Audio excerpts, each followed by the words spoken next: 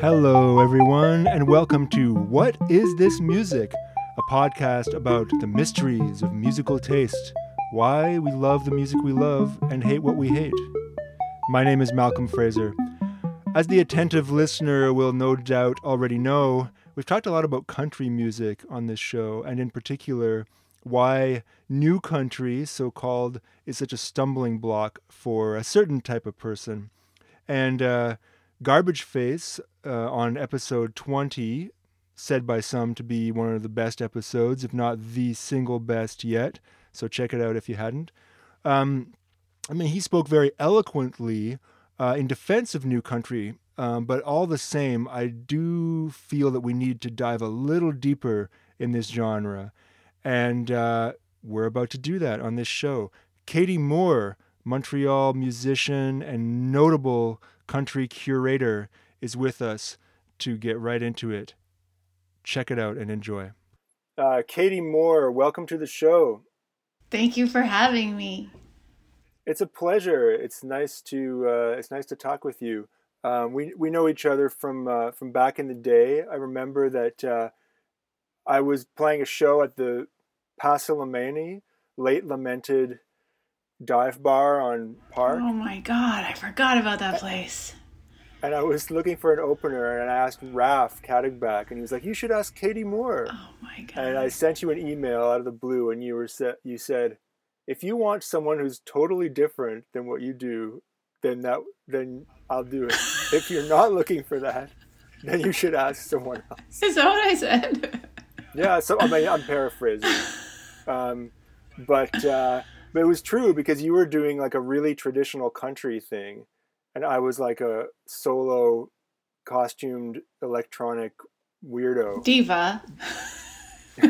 Well, I'll leave that for others to say, but I guess Raf saw something that I think we did have in common, which, among other things, was a love of kind of like traditional folk country music. Yeah, that was the first time we met when we did that show together.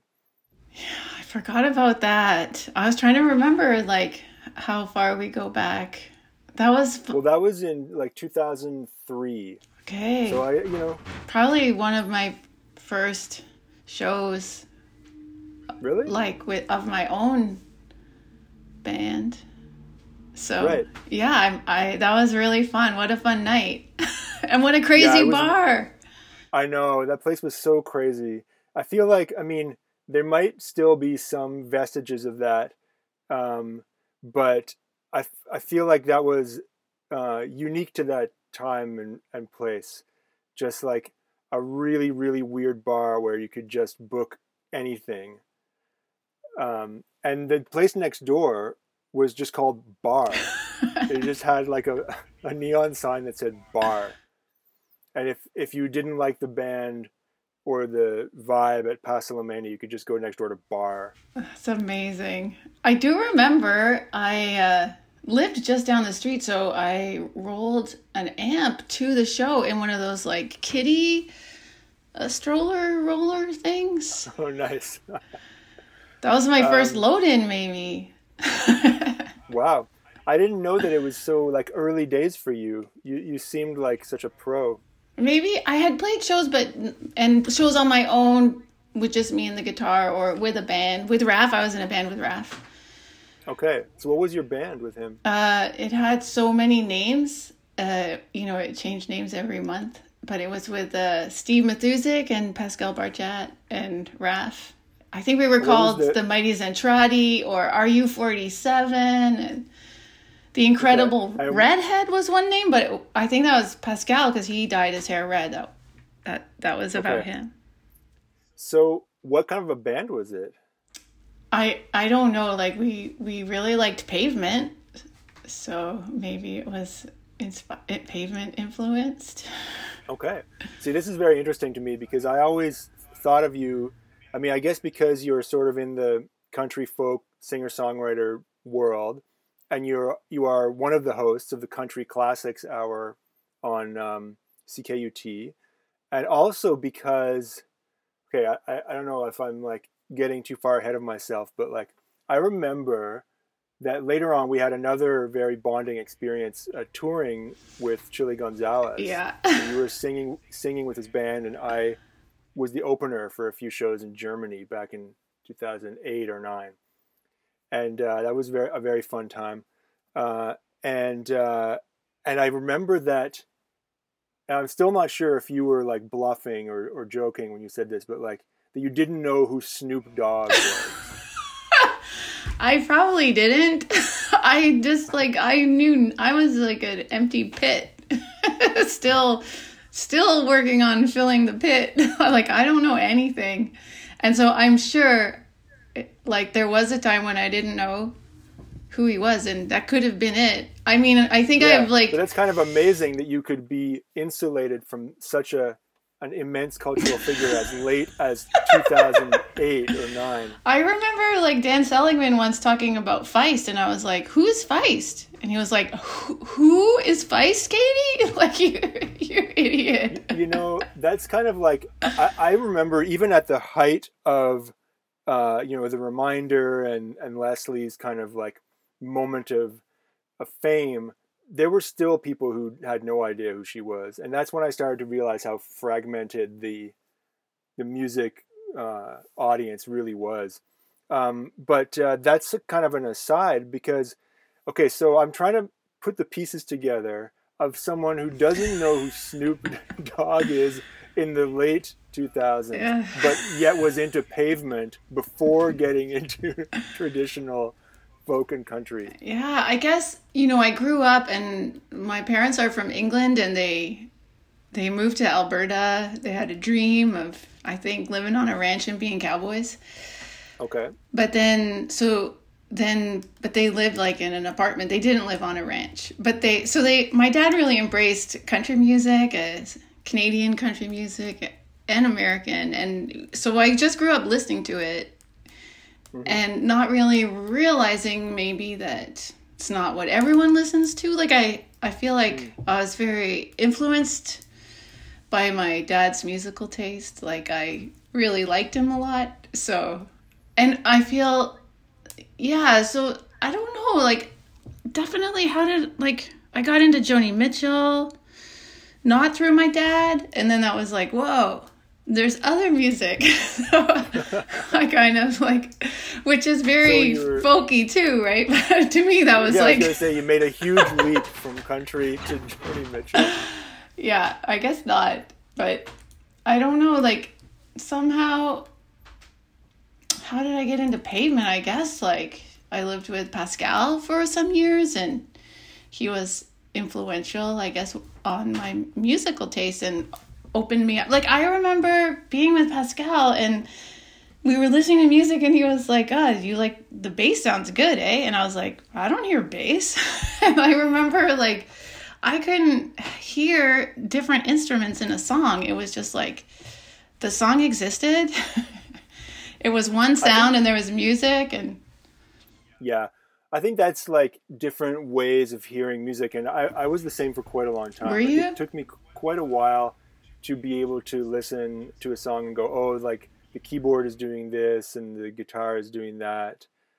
I think there was like, it's kind of inevitable as you get into music that you start, hearing those things and then listening for them more. But there's something beautiful about like the time of just pure, just letting it wash over you. Yeah, like I guess I was just, it's like the song, like I didn't even think like songs were written, it's like it's like a tree, it exists, even though a tree doesn't always exist, but it's like, it was just this thing that I would happen upon and listen to. So, I mean, I remember like, I got back into country music, like I started going to the Wheel Club and the Wheel Club. I was just thinking about the Wheel Club, but go on. Yeah, and the Wheel Club, I think that was the first place that I played like just myself and a guitar, and I was so nervous. I thought I was gonna barf. And so listening to that music, and then one day like trying to hear like harmonies, like I didn't even hear harmonies. I just heard like, yeah, two people were singing, but I could never think about like what they were singing. Yep. I totally know what you mean.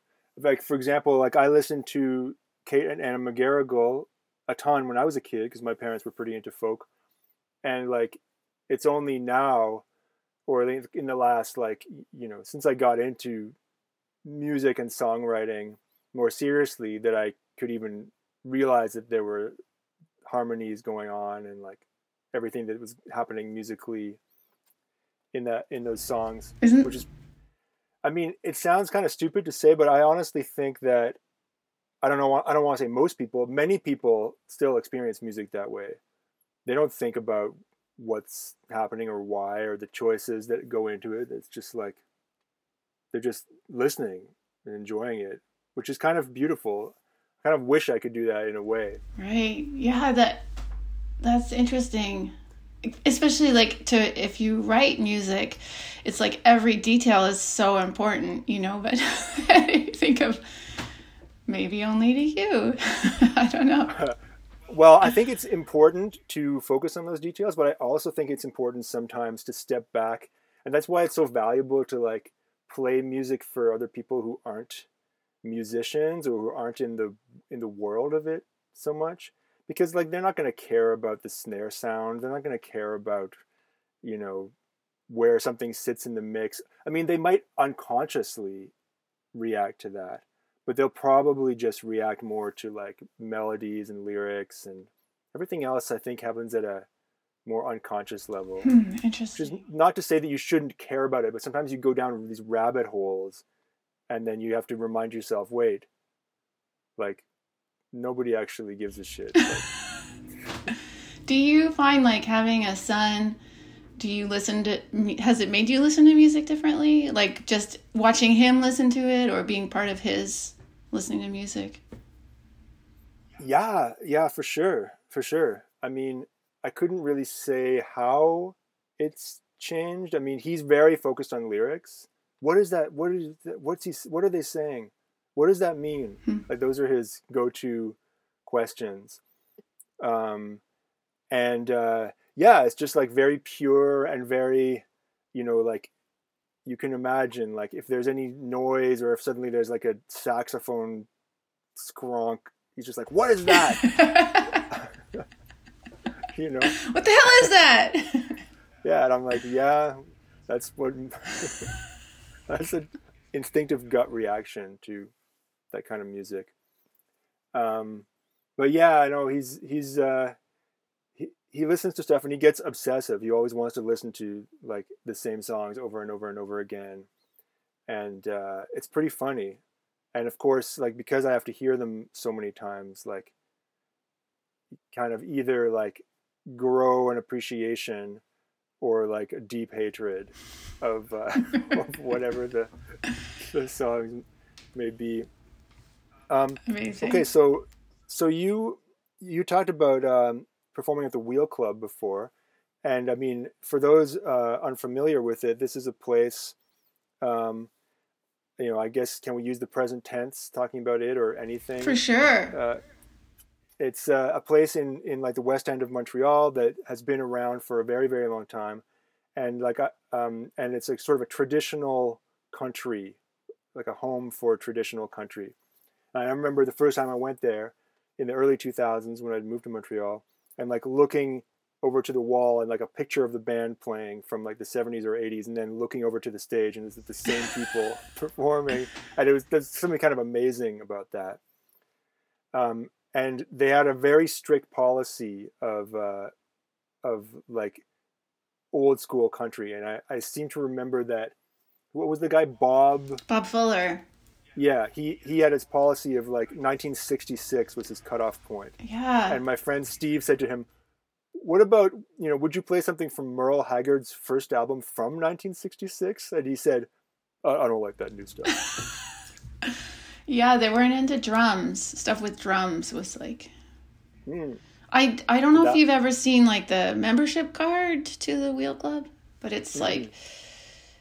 Katie Moore, and then it says under it, I think it says, has pledged to protect country music from the ravages of Nashville sound and its electronic gadgetry, or something like that. Okay. Which is pretty amazing. And I just realized I have on the wall here, my Old Time Country Music Club of Canada Certificate of Achievement.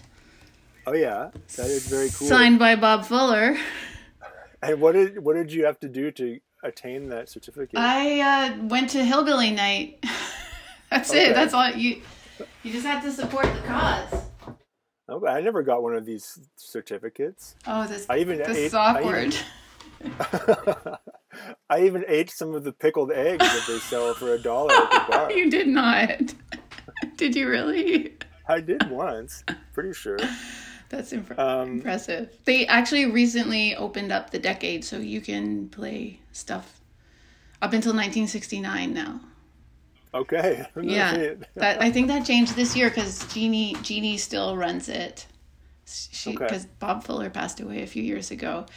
Right. And Jeannie's taken over, but it's the same. And Denise helps a lot. And they have been doing stuff during the pandemic too, like live streams. I don't know if it's every Monday, but it's often to try and keep it going. Okay.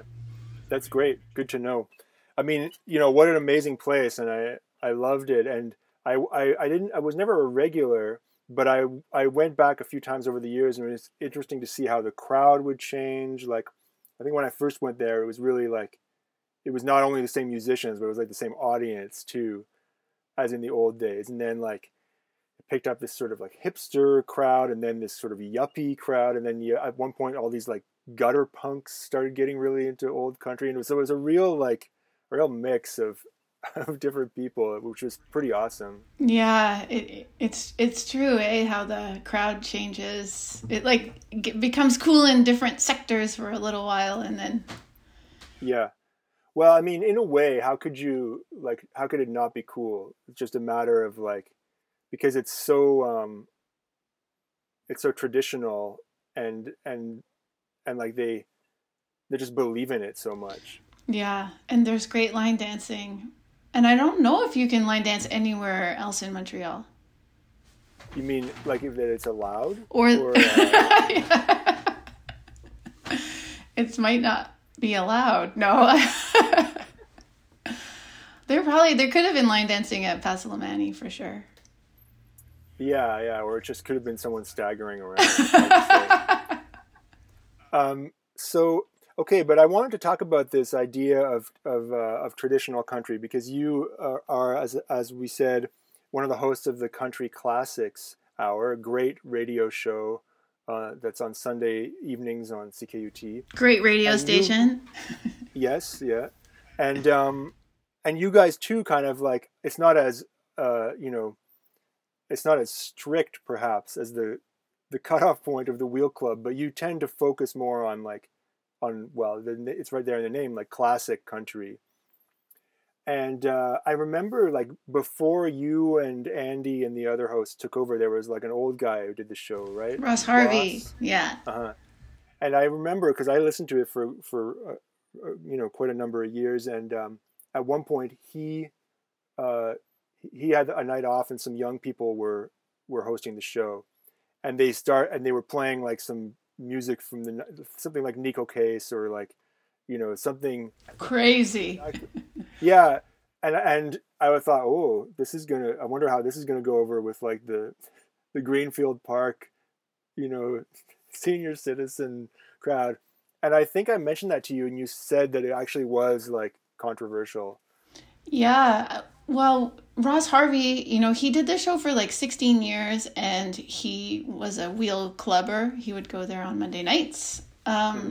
So he played a lot of like music from the 50s and 60s. And when we took over the show from him, because he retired from the show, like, if I played something new, people would call and complain. There was it was the same listeners that were loyal to the Wheel Club that were loyal to the radio show. So, sometimes my feelings got hurt. Like, I remember I played Keith Richards' version of I'm So Lonesome I Could Cry, the Hank Williams tune, and like someone called and was like, "That is not country." So now I remember going to the Auburg Bluegrass Festival. It's in Vermont, and somebody there like came up to me and was like, "I've been listening to the show, and you're not playing enough traditional country anymore." Like, international complaints because we didn't play like only Kitty Wells. So, but it's been a slow move because I personally think that, you know, all decades of music are awesome and should be celebrated. So I try to incorporate, you know, all elements into it. And sometimes, you know, I say, is this country? Call me if you're mad, because now I enjoy it. Especially now that no one can call during the pandemic. Anyway. So you're just basically taunting them with, if you have a problem, call this phone. Will not pick up. Exactly. But it's kind of like the bumper sticker that says, how's my driving? Call 1-800-EAT-SHIT. That's what I'm doing, but hopefully more subtly. So what do you think it is that gets people, you know, stuck in this traditional mindset? Like, because, you know, I feel like at some level I understand it, but on the other hand, it's kind of ridiculous, right?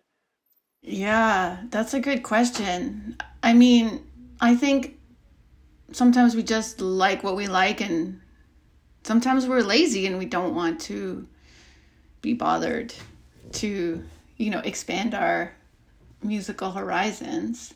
But I think like maybe in particular in country music, it's like, you know, when Nashville Sound happened and instead of the fiddle, there's like the string section. And that was like maybe seen as, I mean, I'm not a music historian, but as a move towards pop music. So this idea that country is becoming too pop and that people need to protect the tradition of country. But like, what is the tradition of country? You know, like it's like instruments that have come from all over the world. Like, I don't know. It's weird. I was hoping you could answer that question. But no, I mean, it's interesting what you say, and I am somewhat aware of the. So, okay, let's back up a little bit. Like when you say Nashville Sound, can you define that for somebody who might not be familiar with the term? I mean, loosely. No. It's. I mean, I think it's like string sections were like written string parts were introduced into country music, maybe in the late 50s. I'm not sure exactly when, like, you know, Patsy Cline, she had a lot of like string sections, or it was more orchestrated country music. So maybe that's what Nashville Sound is, like just this like more orchestration of country music as opposed to like, you know, the fiddle taking a solo, like one fiddler taking a solo. So it just sounded more polished, and I guess that is more like pop music. Yeah, well, I mean, if we're situating it at that era, it's true that like pop was typically orchestral, like there would be an orchestra playing. And I mean, I just think that music is so amazing, like whether it's Patsy Cline, like Skeeter Davis, that whole era. And I think, I mean, maybe to me, like the crossover between country and that orchestral pop, like that's part of the appeal of it. Yeah. Even though I love, you know, like for instance, I love like the Anthology of American Folk Music, which is like a super raw sounding, and it sounds like it's, you know, on someone's back porch, even though, of course, as we know, those were all like recorded in the studio and blah, blah, blah, blah. But like, you know, there is something that feels raw and authentic to it. And I was wondering, like, I mean, this is true across all genres, but like, why do you think that this idea of authenticity is so important to people? Good question. I mean, especially today, like what is authenticity? Like, is it just a personal, is it for the music maker or the music listener? I don't know. I mean, I definitely think we're like at a time now that it's like you know, to explore these questions and like wonder, like when we say something is traditional, are we saying that to exclude certain people from taking part in it? I don't know. That's part of it for sure. Like, categories are partly there, like, to exclude, in a way, to just delineate, like, well, this is who belongs and this is who doesn't belong.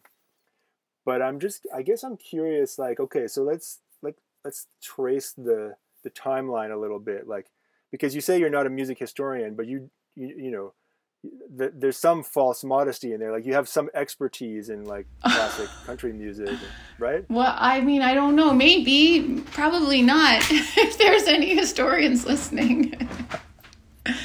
But, like, do you want to trace the history of, like, country music?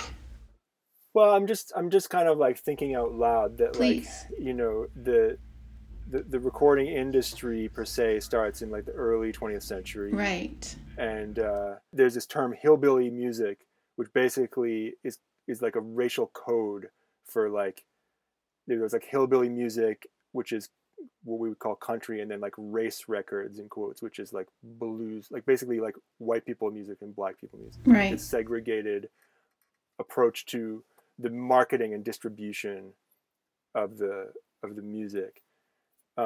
Even though, like, as we know, a lot of the musical innovation that happened was from the crossover of those two communities. Yeah. And then, like, sorry, go ahead. Well, and also, like, so much early country music, I mean, it's not even just the crossover, but like white people learned how to play guitar from black people, and then they went and got popular and rich from it. Right. The same old story, I guess. Yeah, like, if you look at the Carter family, they were one of the first bands recorded in the Bristol sessions in, like, 19 or 20 or 23, I can't remember. And, like, A.P. Carter, he's credited with writing so many songs, but he had someone work with him. Leslie Riddle, a black man, would go with him and travel into the area, and he would collect songs from people. Like, A.P. Carter, he didn't even know really how to play music. Leslie Riddle did all of the work, wrote down the songs, notated it, and then A.P. Carter would catalog it as a song that he himself wrote. And, like, people didn't hear about Leslie Riddle for many, many years. I didn't even know about him until you just said that, and I read, like, a biography of the Carter family. Yeah, I don't recall that being in the book. Me too. I read a biography and it wasn't in the book either. That's wild. Yeah. So it was like a musical colonization, or, like, just outright theft. Yeah, absolutely. Or just, like, and using using people. Yeah. For personal gain. Wow. Well, that's a bummer. I mean, to hear about it, kind of, like, I feel like I won't be able to listen to those beautiful Carter family harmonies in quite the same way. But I mean, that seems to happen in all music, right? Yeah, and you can listen to Leslie Riddle, because he has some recordings of like early versions of songs that the Carter family recorded, and they're awesome. It's like him and his guitar. That's cool. So yeah, and I mean, even, like, the banjo is, like, essentially like a African instrument, right? Yeah, the banjo is from Africa and came to North America, I guess, through slavery. And I think in the Civil War, that's when all the fiddle and the banjo and all these instruments, people got together that wouldn't have been put together except for through the war. And yeah, that's wild. Okay, so there's a lot to sort of, like, wrestle with, even just in that story. So then, like, and then when does the Nashville sort of music industry begin? Is that, like, in the 50s? I think so. I'm not really good with dates, but okay. I think it was, like, mid 50s, late 50s. I mean, yeah, there's no pressure, and obviously we could probably just look it up online. But I mean, if you think about someone like Hank Williams, like that's like 50s. Yeah, like he died in 57. Oh God, I can't remember. But yeah, he wasn't Nashville Sound. Kitty Wells, no, I mean Jimmie Rodgers. I don't even think the Louvin brothers were Nashville Sound. So it's after them. So maybe it's more early 60s that like just stuff was more arranged and more mass produced, and you know, the music industry was like, hey, let's make some money. Yeah. But you know, it's funny because people invoke Hank Williams as this symbol of authenticity, you know, as opposed to a sort of slick music industry kind of thing. And don't get me wrong, because I love his music, but like, you know, you look at footage of the guy playing and he's playing with a freaking like suit with music notes on it. It's not like he was, you know, what am I trying to say? Like it was a music industry product at the same time, you know? Yeah. Like it's not like whatever authenticity means, it's not like they plucked him out of like a cotton field where he was playing on a porch, like just for the sake of expression or whatever. Like he was a professional in the industry. Yeah, totally. Like, you know, I don't think he wrote "My Bucket's Got a Hole in It" because he had one bucket and it had a hole in it. You know, like he was a showman, a performer, and you know But I mean, he wrote amazing songs. Yeah, and they're not. It's no disrespect to his like legacy or his work or anything like that. But it's just a bit like what you were saying before about when you're like a kid or when you're not engaging with music like on a deep level, you just kind of think that it exists. Yeah. Not that it's been like crafted to be put in your ears like through a whole bunch of different people and processes and everything. I guess like maybe country music, it's always trying to sell a notion of authenticity. Like even today, you know, there's a song that's like the best view. I can't remember what the chorus is. Like the best view in the world is on my front porch looking in. Like this idea of like family values and like so maybe that's country music's idea of authenticity. I don't know, but like it's just crafted like word for word, you know, like it doesn't exist. I mean, I think of authenticity in terms of a person who makes music just making music that's true to them, maybe, and that isn't like harmful to anyone else or taking advantage of anyone else or using their like position of power to get ahead with it. To me, that's authenticity, and I guess for sure everything else is like showmanship. But yeah, for sure. It's true about Hank Williams that, you know, this notion that he was... I mean, I just think like, you know, I wonder where the idea of authenticity comes from. And I can't help but think that it's just, you know, it's when you were a kid, that's when things were real, and everything since then is like a corruption of your sort of frozen in time notion. I'm curious about, I mean, you talked about, you know, a new definition of authenticity. And I also think of like something like, this is a bit off topic, but like I saw Steve Earle play once at Théâtre Outremont. I don't know if you were at that show. It was like, I don't know, maybe 10 years ago. Maybe-ish. Well, you would remember it because the power went out during the show. I was not there. Okay, so yeah, he's playing with his band and everything, and the power goes out. And like some guy comes on stage and just like says something in his ear, and he's like, "Oh yeah, all right." And then he goes to the front of the stage, without missing a second, and he says, "Oh, the power's gone out.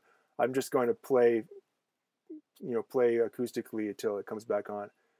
And he just starts strumming and singing, and you know, everybody kind of leans forward a little bit because you have to now like just put a little more effort into hearing. But it's an old theater, right? So it's built for like projecting the human voice. So it actually sounds kind of awesome. So he does like 2-3 songs like this, and then like when the power came back on, it was like almost disappointing because it was like suddenly we were in like a amplification era. And there was, I mean, I thought it was so cool that he did that. Like, how many other artists would have just walked off the stage until the power came back on? Most of them, you know? Like, I don't know if I would have had the courage to just be like, oh, okay, like I'll just keep playing. You know what I mean? Yeah, that's amazing. That must have been a great concert. I mean, it was really, really memorable. So to get back on track of what we were just talking about, like you got the Nashville sound that's in the 60s, and then in the 70s, I know that there was a bit of you know, I don't know how you would define it, but I feel like there was another kind of crossover moment with a kind of singer-songwriter idea, where there's artists like Willie Nelson or like Emmylou Harris or people like that who were, I think it's like the birth of like the idea of a kind of like alternative outside of the mainstream kind of country. Is that fair to say? Sure. Like if you look at like Waylon Jennings, you know, he was all like short hair singing pretty songs, and then he's the example, and then he kind of like broke free from whatever like constraints I guess he felt being part of that, and became like, I guess they were called like the musical outlaws. I guess it's funny, I never even thought of like Emmylou Harris or Willie Nelson as like singer-songwriters.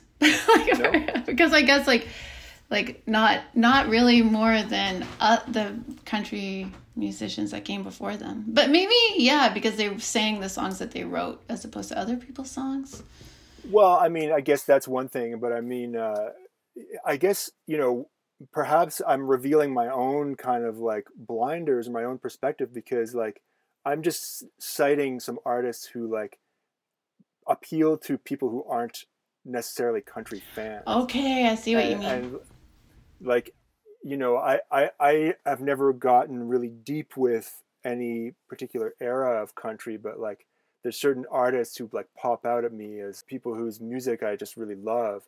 And I wonder what you know, if that's a strictly musical thing, or if there's some kind of like symbolic, semiotic like thing going on there that like makes certain artists more palatable to like a non-core country audience.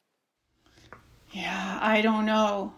I mean, for me, it's like the thing that I like about country music in all of its incarnations is like just this like the songs themselves, you know, like there's just like a sad song that breaks your heart and somehow makes you feel alive. And maybe like Emmylou Harris and Willie Nelson, they're doing the same thing, you know, as Hank Williams. So I don't know. I mean, what made them more mainstream?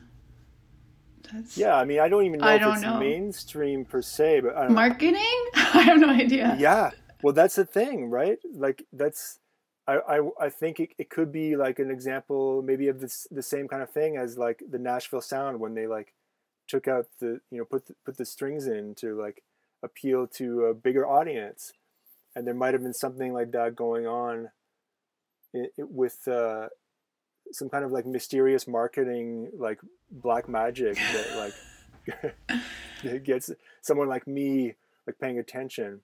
But then like in the 90s, I'm skipping over the 80s because I just don't know that much about the 80s country beyond like, you know, there was Lyle Lovett and like Randy Travis. Yep.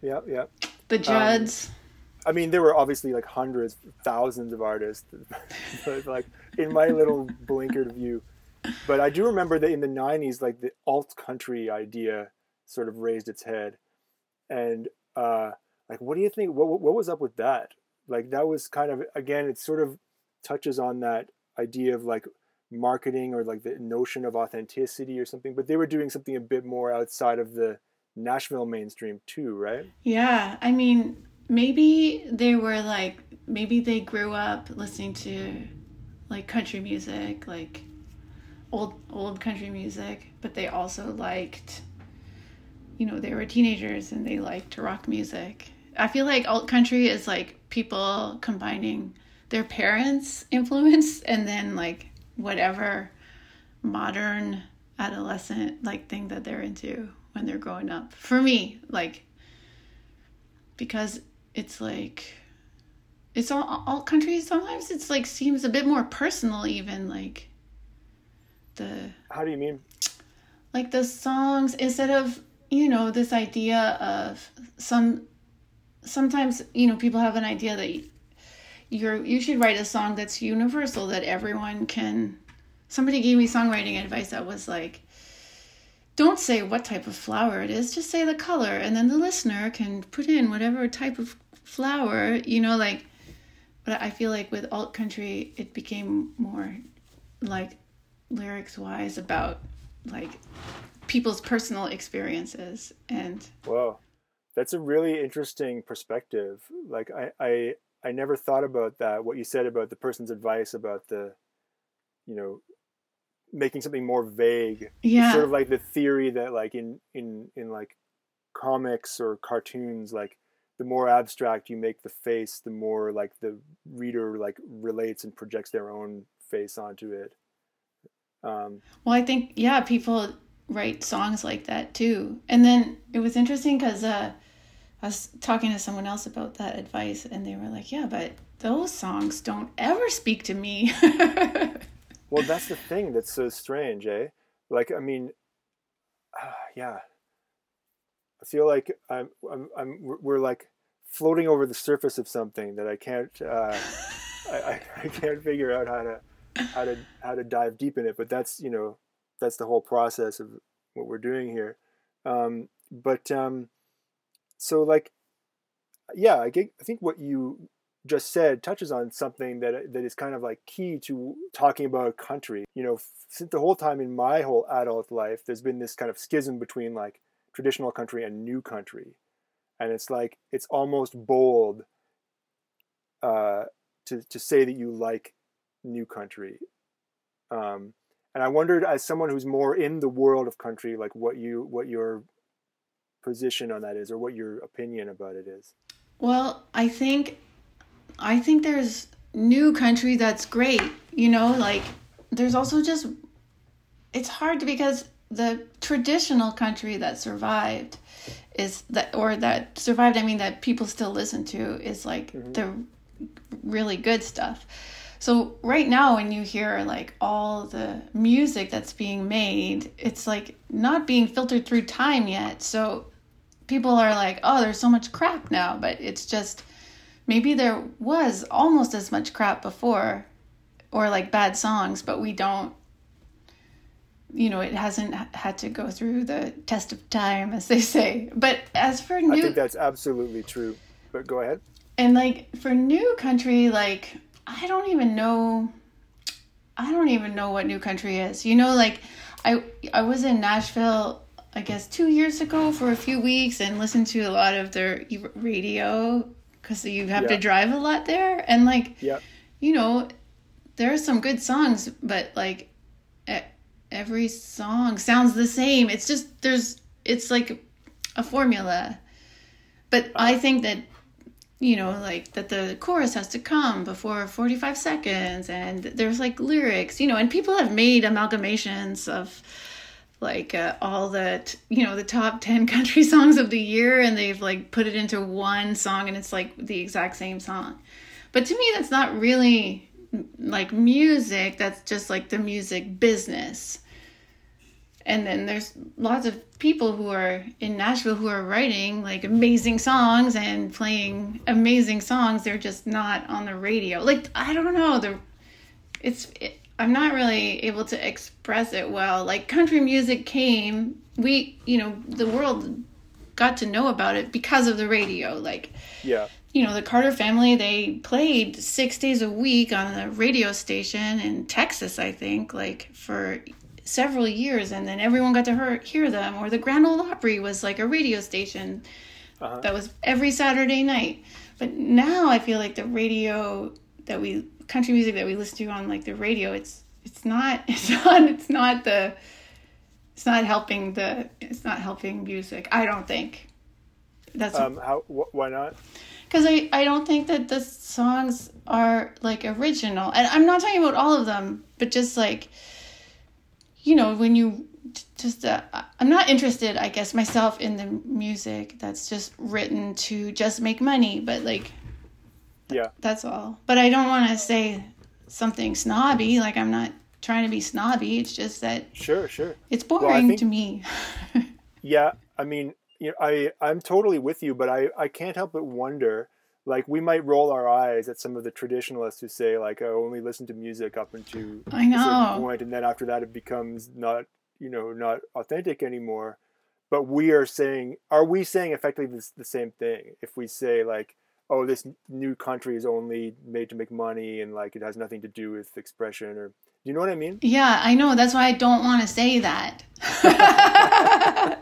But, like, because, like, there's so many great, like, Brandi Carlile, what a great songwriter, amazing, has lots of hits. People love her. Like, she's new because she's writing country today. Maybe it's just, like, maybe the word new country is not right. You know? Well, there's something kind of, like, silly about the idea, because new country, quote unquote, as a genre, has been around since the 90s, at least, right? Yeah. So it's not really new anymore.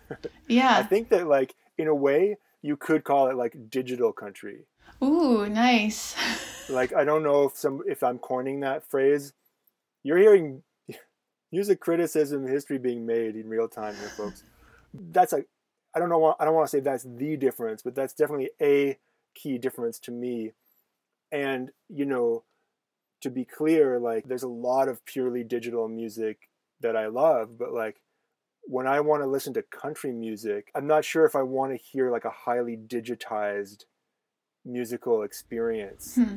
There's something that sounds a little wrong about it to me. But even as I say that, I can poke the logical holes through it. Like, they're like a mile wide. I guess. I mean, what about pop music? Like, all the pop music that's being made. Like, I find it interesting. In pop music, do they do that? Are they like, oh, new pop sucks, but old pop was amazing? Like, well, I mean, I think that, yeah, people definitely say that, or they'll say they don't like pop music, but then, like, if you scratch below the surface, they might love a pop song from when they were a teenager, let's say, or when they're in their early 20s, or when they were a little kid, or maybe some folks can claim that they've always been hip and never liked anything that's popular. And to those people I say, hey, you do you. But yeah, I think that maybe from now onwards, when we say new country, we just mean country that was made in the last few years. Yeah. And you know what? I love new country. Yeah. But at some level, it is all about, marketing and the concept of authenticity. Because, like, an artist who strikes a chord outside of the country mainstream might be someone who says, okay, I'm not going to, like, have this top 40 sound. I'm going to choose not to put a top 40 sound, or choose not to, like, crank the auto tune up to 11 on my voice, and make something that's a little bit more, like, old fashioned because it suits the song better. Like, that's an artistic choice. But when, in terms of the music business, the way that it's presented to people, it's like an opportunity to say, like, outwardly or not in so many words, like, this isn't that, like, fake ass country that you don't like. This is, like, the real shit. You know what I mean? Yeah. Do I know what I mean? I mean, yeah, is that what, maybe, I don't know, is that how people market stuff anymore? Maybe, like, to a small group. I don't know. I mean, there's that whole story about, like, Willie Nelson, his album, The Redheaded Stranger. Yes, I do. And he, like, did it in the studio with his touring band, which was very, like, unheard of then. Like you have your session musicians, and then you have your road band, and the never the twain shall meet. Okay. And then he did that, and the label was like, thought that the album was going to be a write-off, like that it was like messy and not perfect and nobody would like it, but they released it just to be nice to him, to throw him a bone, and then it was like a #1 hit. Yeah. Well, I mean, I don't know, like insofar as you can be objective, I mean, that's just like a stone cold classic album, but it is messy, right? I mean, it's, maybe messy is not quite the right word, but like he's like so far like behind the beat that you can't even figure out where the beat is. But like, you know, then I think, you know, Miles Davis said that was one of his biggest influences for making Bitches Brew. So it's amazing. Like, you know, and man, did you see the Willie Nelson show that he did at Place des Arts when, no? Have you ever seen him perform live? Yeah, like, just once. Yeah, same here. And it was really incredible, because I feel, I don't know if you felt this, or if I can even articulate this, but I feel like when you listen to his records, it's like, okay, he's singing way like behind the beat, but when he was performing, it was like his whole band was just like wherever he was, they were like just with him.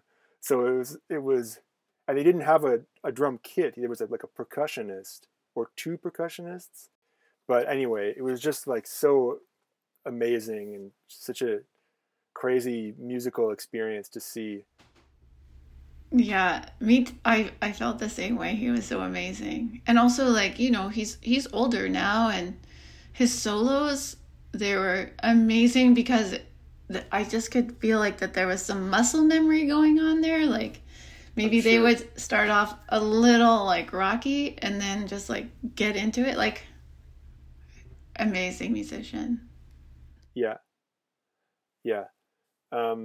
I feel like we were very lucky to have been able to see him play. Like, do you have other musicians who you feel like you were fortunate to see them play while they were still around? Yeah, I mean, Willie Nelson, we can still go see him play. Yep, absolutely. Well, I mean, maybe not right now. Not right now, but maybe hopefully soon. I saw on Facebook that he's getting excited about playing again. He can't wait to get on the road again. Like Dolly Parton, I saw her play. And oh man, that's amazing. One of the missing things on my lifetime wish column. She's amazing. Like, she's amazing. What are you gonna say? She's amazing. Yeah, I feel like Dolly Parton, there's been this whole explosion of appreciation for her in the last year or so. Yeah. And it's one of those things where, like, not to sound like a hipster snob, but it was just like, yeah, hello. Like, I was into her, like, way before everything else. I had a conversation with somebody who was saying that, like, Dolly Parton lip syncs all the time, that they saw her, I don't know, at Glastonbury or something. And I was like, Dolly Parton doesn't lip sync. Like why are you saying this? Like, I really got upset about it.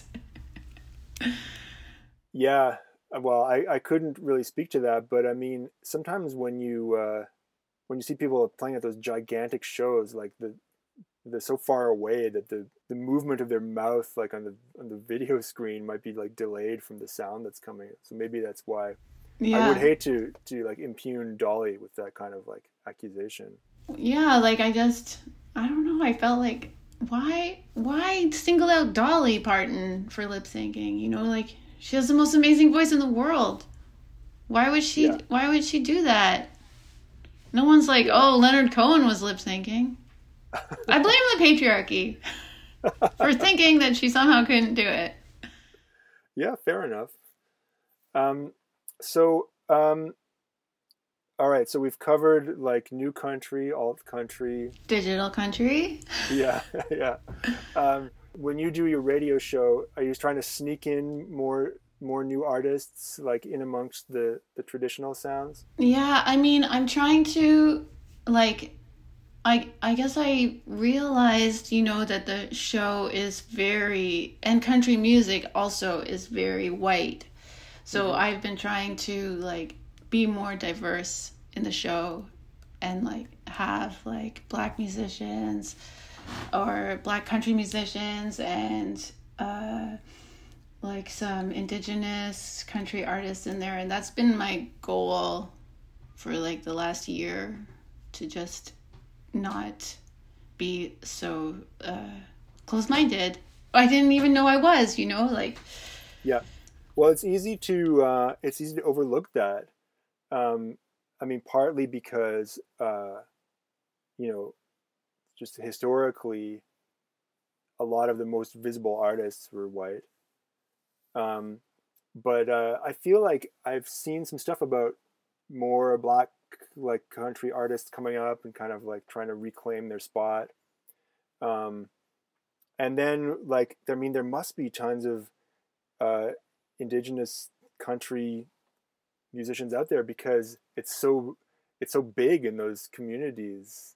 Like it's not to like generalize, but like from what I've seen, it's typically like there's a big base of country fans in those communities. Yeah, well, I think anywhere in Canada, when you leave the big cities, there's country fans. Yeah. So yeah, but yeah, that's what I've been trying to do in the radio show, and it's been like super for me. Yeah. Well, I think you have to, entertain and educate yourself first, and then just hope that everyone else is along for the ride. So in your own music, I mean, like, would you consider what you're doing to be in the country genre, or is it a bit broader than that? I mean, I think when I make it, I don't think about it at all.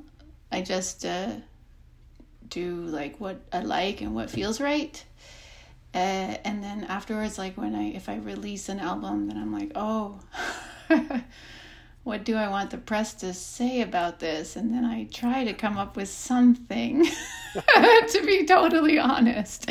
So, I mean, I think it's folk and country for sure, but I don't know if other people think that. I mean, those are my influences.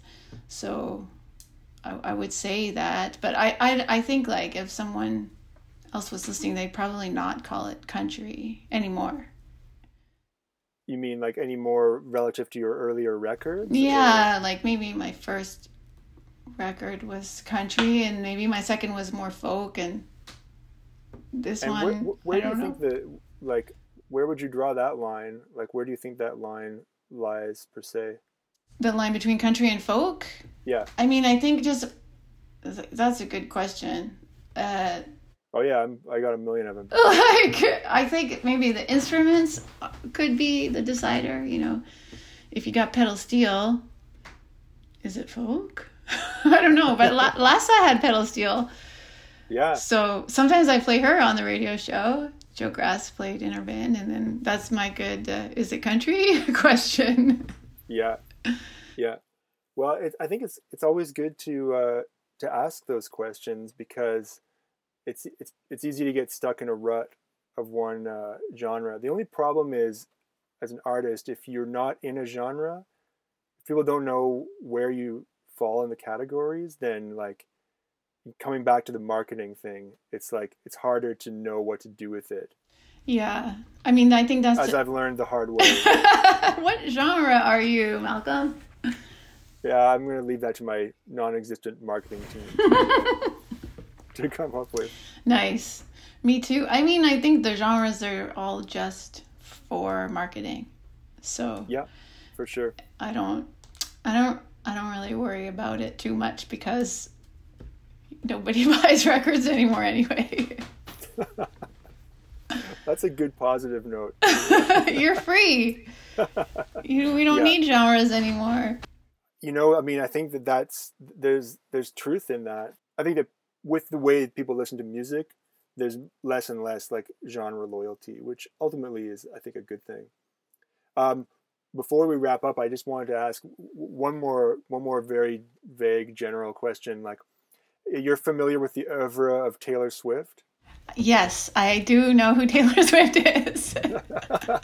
No, I didn't mean to suggest that you didn't know who she was, but I was just curious because in recent years she's kind of like turned to doing these like more stripped down, like quote unquote folk type records, and again, like coming back to the perception of authenticity. It's like that's part of the whole narrative that she's pushing with these records, and I'm kind of like, man, that really has a stronghold on people's minds when like a massive artist still feels the need to prove her authenticity. Like she doesn't need to be quote unquote authentic, like she could just like keep raking in money for the rest of her life, but like even she feels some need to show like, no, I'm a real songwriter. I don't need all these bells and whistles. I can get down to basics with an acoustic guitar. I wonder why that's important. Yeah, that's so interesting. I hadn't really I hadn't really thought, okay, I haven't really listened to her. The truth comes out. But I just said I know who she is. But that's interesting. Like, so is that what she's doing? It's like this is authentic, stripped down. Yeah, why is stripped down? Why does that equal authenticity? I mean, I maybe guess it's you're hiding. The idea is maybe that you're hiding behind less. So you're like you're just like it's just you and like three chords and the truth, right? Like you're just yeah. like you're maybe more exposed, and maybe that's what is meant by it, that you can't gussy up your music with anything. But to me that's not what authentic is. Like I don't I think you can like be super authentic and have your song super complicated with lots of stuff going on. Yeah, maybe it's just the idea that like, okay, it's like a thought experiment of like, if you if you were in a post-apocalyptic world, or like pre or post civilization world, like what would your music sound like if it was just you and your instrument Is that alone again? I mean, if is that's that what what you're authenticity speaking? is? No. Amazing. Well, no, but like, but maybe the concept of authenticity is rooted in a science fiction conception of what like what what would the music be if there was nothing else, if there were Right. no bells and whistles, which is kind of cool as a thought experiment. Yeah.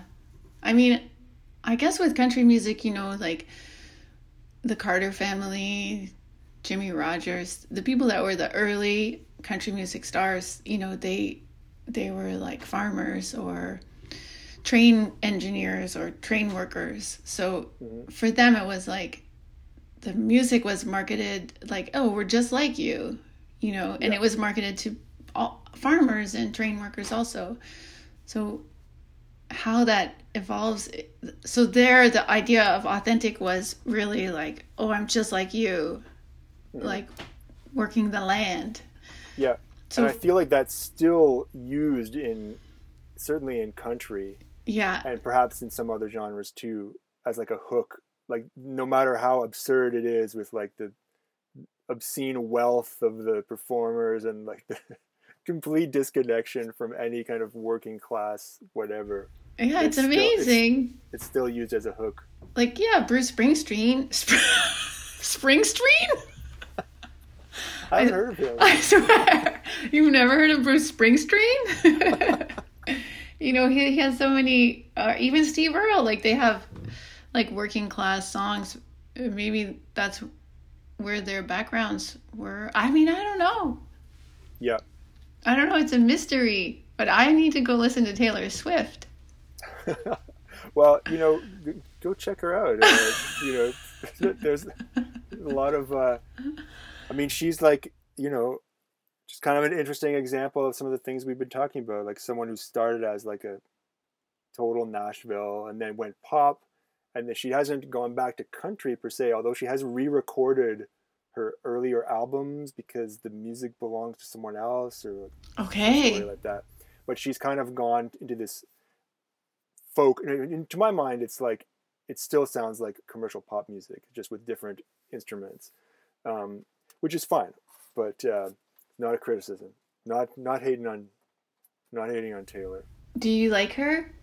I don't know her music well enough to really say, honestly. Maybe we should both listen to her. Yes, before the next the time that we do one of these, for sure. No, but the reason why I kind of I was just marginally aware of her as a pop singer, but then a couple of good friends of mine have said like that they got really into her recent albums, and like when somebody whose music taste I trust, or somebody who I know doesn't give effusive praise easily, says like, this is really good, it's all I listen to, it's amazing, that makes me curious. Yeah, me too. And I've heard that about her also. Yeah. From people. And so like that'll always grab my attention. If someone says like, yeah, it's okay, I'm just like, no, sorry, no time for that. I'm out. If someone says that something's amazing, then I got to check it out. And I haven't had that epiphany with her music, but I'm very curious about what it is that grabs people so much in that way. Yeah, we should listen to her and talk again. Okay, let's do it. Well, Katie, I think that I have to get back to normal life. I got to take out my dog for a walk. I got to pick up my kid. You got to leave that closet. Yeah, it's true. It's a nice sunny day. But it's great to talk to you. You too. And we may not have solved all these mysteries, but we put them out there, and I think that that's fun to do anyway. Yeah, it was really fun to see your face and talk to you, and end up with more questions than answers. Yeah, there you go. Well, I always love to converse with you, Katie. So it was a pleasure. You too, Malcolm. And hope to see you in real life before too long. Fingers crossed. That's our show. I hope you enjoyed it. You can find Katie Moore's music wherever music is provided, and you can listen to the Country Classics Hour that she co-hosts every Sunday evening from 8 o'clock till 9 on CKUT 90.3 FM in Montreal or ckut.ca. Say, if you did enjoy this show, you could do a little something for me. Go right now, I'm talking to you, the individual listening right now. Go to Apple Podcasts or wherever you hear this show, and you could write us a review, or the easy way, just give us a rating. The push of a button will make all the difference in getting this podcast a little love. Or if you want to go the extra mile, you could share it on your social media or just pass it on to a friend, anyone you think might be interested. I appreciate it, and I appreciate you listening. See you next time for more What Is This Music?